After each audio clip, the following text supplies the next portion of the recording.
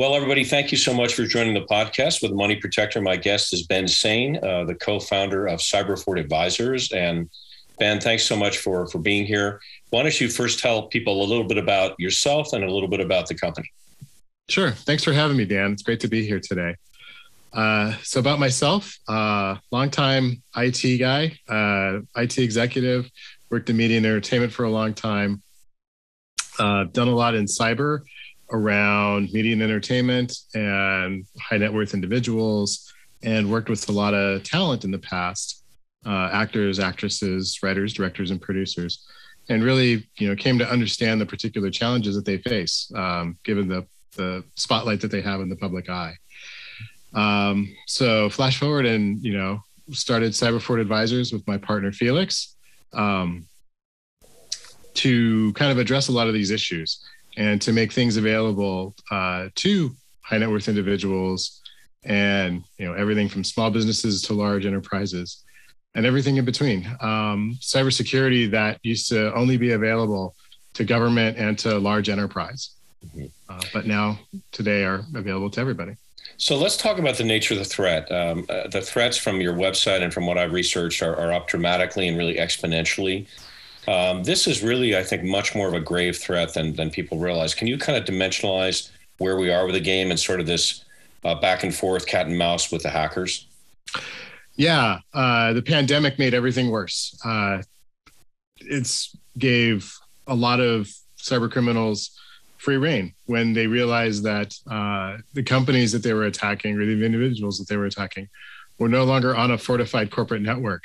They were, people working from home with a home Wi-Fi and the password is password and all these problems that were easy for them to overcome. Wow. So you started seeing things like IoT attacks where people were hacking into people's thermostats or the front door camera and starting to collect information that way and intelligence on people that way. And it's just escalated to the point now where there's, thousands of attacks going on every hour of every day. It's just a matter of time before you fall susceptible for it unless you do, specific things to protect yourself.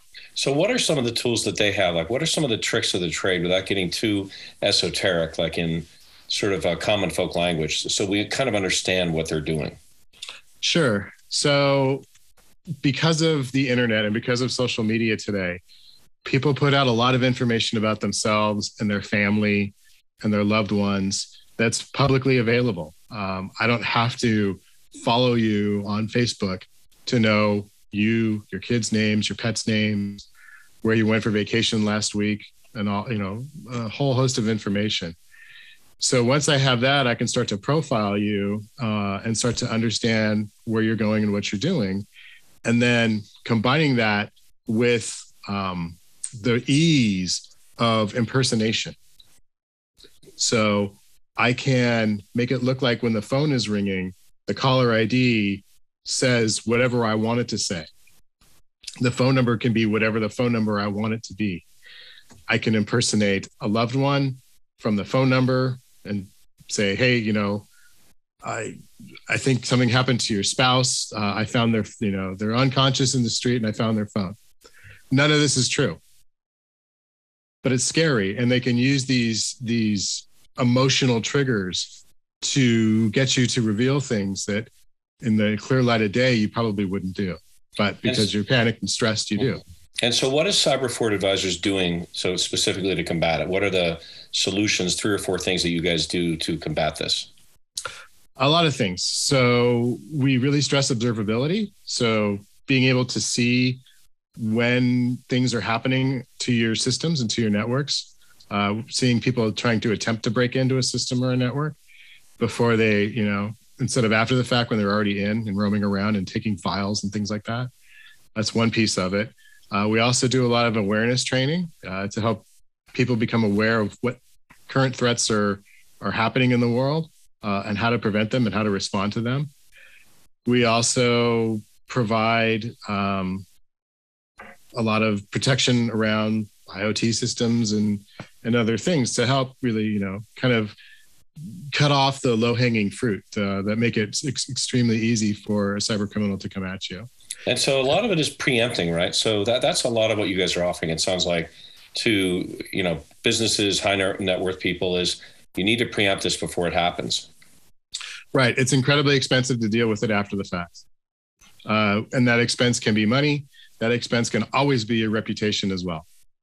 So let's take an example. Let's use a hypothetical of a 55-year-old man who has, $10 million. He's got stocks, he's got bonds, he's got an array of other holdings. And let's go through maybe the anatomy of an attack. What does that look like? And let's also get into it in terms of what you might do to preempt that. Sure. So in our scenario, this guy owns multiple properties. Okay. So he gets a phone call. He looks at his phone. The caller ID says Vail Fire Department. And in his head, he goes, "Oh, I own a lot and a chalet. I own a property in Vail. I hope everything's okay." Answers the phone. "Hi, this is, Lieutenant so-and-so from the Vail Fire Department. There was a incident at your property, but we think we got it out. And we just need to cover some details and get some information from you so we can, make sure that everything's done properly and correctly." And then they start asking, and you're freaking out because you think your house is on fire in Vail, and you're not in Vail. You're far away. Right.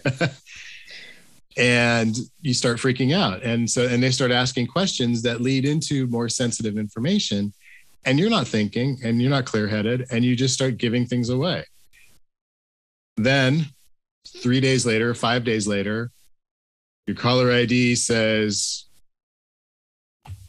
Aon Recovery Services or some, made up thing. "Hi, this is Billy from Aon, and we're working to remediate your property." And then you say, "Oh, no. That was a misunderstanding. But, my house was never on fire." "Oh, sure. So let's go ahead and close a claim. But before I close a claim, I need to get some information from you." And again, you start giving away some information. Right. And then the way your system works is that you're able to detect that in many cases. Probably, obviously, there's no 100%, but your technology is going out essentially and assessing and finding and preempting those threats before it really graduates to that point. Yeah, exactly. So that's a big part of it. And then as these things happen, making other people aware, hey, there's a common scam. We call it the fire department scam. And, and walk through the scenario with our clients and say, okay, so if you do get a phone call like this, stop, take a breath, tell them you need to call them back, and then look up the phone number online. And that's part of the training you talk about, right? That's exactly. So let's talk about this part. This is fascinating to me. And I want to say first, to preface it by saying I want to thank you and your company for sponsoring the Money Protector and really looking at high net worth individuals in this regard.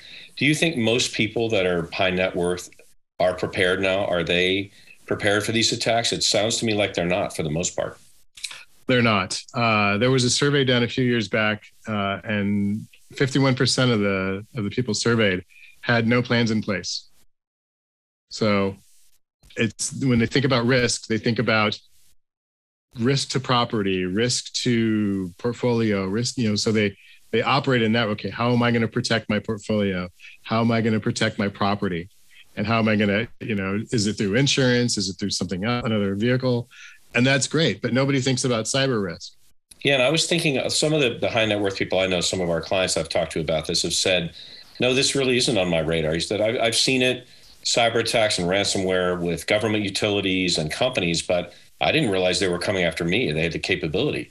And I think that's the sea change that's happened in the last year, right, with the pandemic, is that they're setting their sights on high net worth people. It's a game changer, coming after data, coming after money. And so this is something that people really need to be concerned about and have a plan. Right. And, a lot of criminals have realized I can, to put in a lot of effort and energy and resources to extract $500,000 from a mid-sized corporation and, try to get through all their defenses and all the, and all the things that they put in place to protect themselves. Or I could just go try and knock over half a dozen high net worth individuals and make $3 million before lunch. Wow. That says a lot. And one other thing I know that you and I have discussed before is some people that are high net worth think, oh, I'm covered. I've got insurance. And if something like this happened, there's no problem. So I have insurance. What's your response to that? Insurance is great. Policies are always great to have. You need to read the fine print. There's a clause in there somewhere around best effort that you need to put forth best effort. And if all you've done is buy the policy and maybe installed an antivirus program like Norton or McAfee, that's not best effort. And they're not going to pay out. So now you're you get the double whammy, right? I've been attacked. I'm the victim of an attack, and now I can't even collect on my insurance. Wow. And so what is it that people should be doing right now? So in terms of thinking about a next step, say, oh gosh, I'm scared. I get it. I believe you. I want to do something. What can they do now? So you're not alone. We're here to help. We can, happy to answer questions and do consultations, help you understand what your attack surface looks like. Sometimes, because everybody's different. For some people, it's just themselves. For other people, it's a large extended family, and everything in between. And sometimes there's, divorces that create more challenges, protecting them because they're still part of the financial net worth, even though they're not an actual part of the family. So we can help with that. But really, you want to think about what are my most vulnerable points? My most vulnerable points are people. People are the weakest link. Yeah. So what can I do to protect the people? What can I do to protect the systems that I use? That email is part of it. But then also the financial institutions and the brokers that you work with, and how do I work with them in a more secure manner? And you guys offer a free trial as well for most people. We do. We have a free 21-day trial where we get everything set up and configured, and we'll see. Maybe you've already been under attack and didn't even know it, and we'll discover that right away. Wow. Or maybe there's something imminent that's going to happen, and we'll discover that as well. So let's shift the discussion. Maybe the last part of the terrain I'd like to cover, which I think is fascinating, is just the nature of the beast, the nature of cybercrime, the state of the state. Just just wondering, where are these people? Are they state sponsored, or maybe they're at least condoned by the governments? What is the anatomy of the life of a hacker in a day? What is this person doing, and where are they? And, what's their life? I'm fascinated by that. It's everything. It is state sponsored hackers. They focus more on large industry and utility and other governments attacking governments. By and large, you're going to be attacked by somebody who you would never take a second glance at. Maybe you walk by them in a coffee shop while they're tapping away at their laptop. And you don't realize that in her purse next to her on the next chair, she's got a pineapple, and the pineapple sucked in all of your Wi-Fi data as you walk by to order your latte. Wow. It doesn't require a lot of skill. You don't have to be an expert in computer programming to do significant damage. You just have to have a bent moral compass at this point. So do you think that that the threat, the most profound threat, really, ironically, is the cloud? Yes, because we all take advantage of it now. But from banking to information gathering to entertainment to home security, everything you can think of is now tied to the cloud. So you have all these entry points and exit points for your data, making sure that all those are secured. And when you drop a service, say you switch from service A to service B for something, making sure that you're scrubbed out of service A. Right. And there's no long-term record of your account with them. The other thing I wanted to ask you just in closing is, as you may know, I'm a channel partner at a blockchain company called BlockCerts, which is a wonderful company, cutting edge, great team. And do you think that blockchain represents any sort of opportunity here with respect to addressing and combating cybercrime and criminals? It does. It's a great way to securitize a lot of things now. You're seeing that in the NFT marketplace, right? The securitization of physical objects and digital objects with the digital chain. And I think that that's going to help a lot, especially as you start filing claims for theft or cybercrime attacks, being able to certify, these things are mine. In the old days, they asked you to take photos of your jewelry, right? Right, sure. And now this is what they want to replace it. Well, Ben, you've done an amazing job. I really appreciate it, but I feel like we're soulmates here, partners in crime to combat all this craziness, right? It's definitely a brave new world. I guess Orwell was just off by a few years, right? Very true. Very true.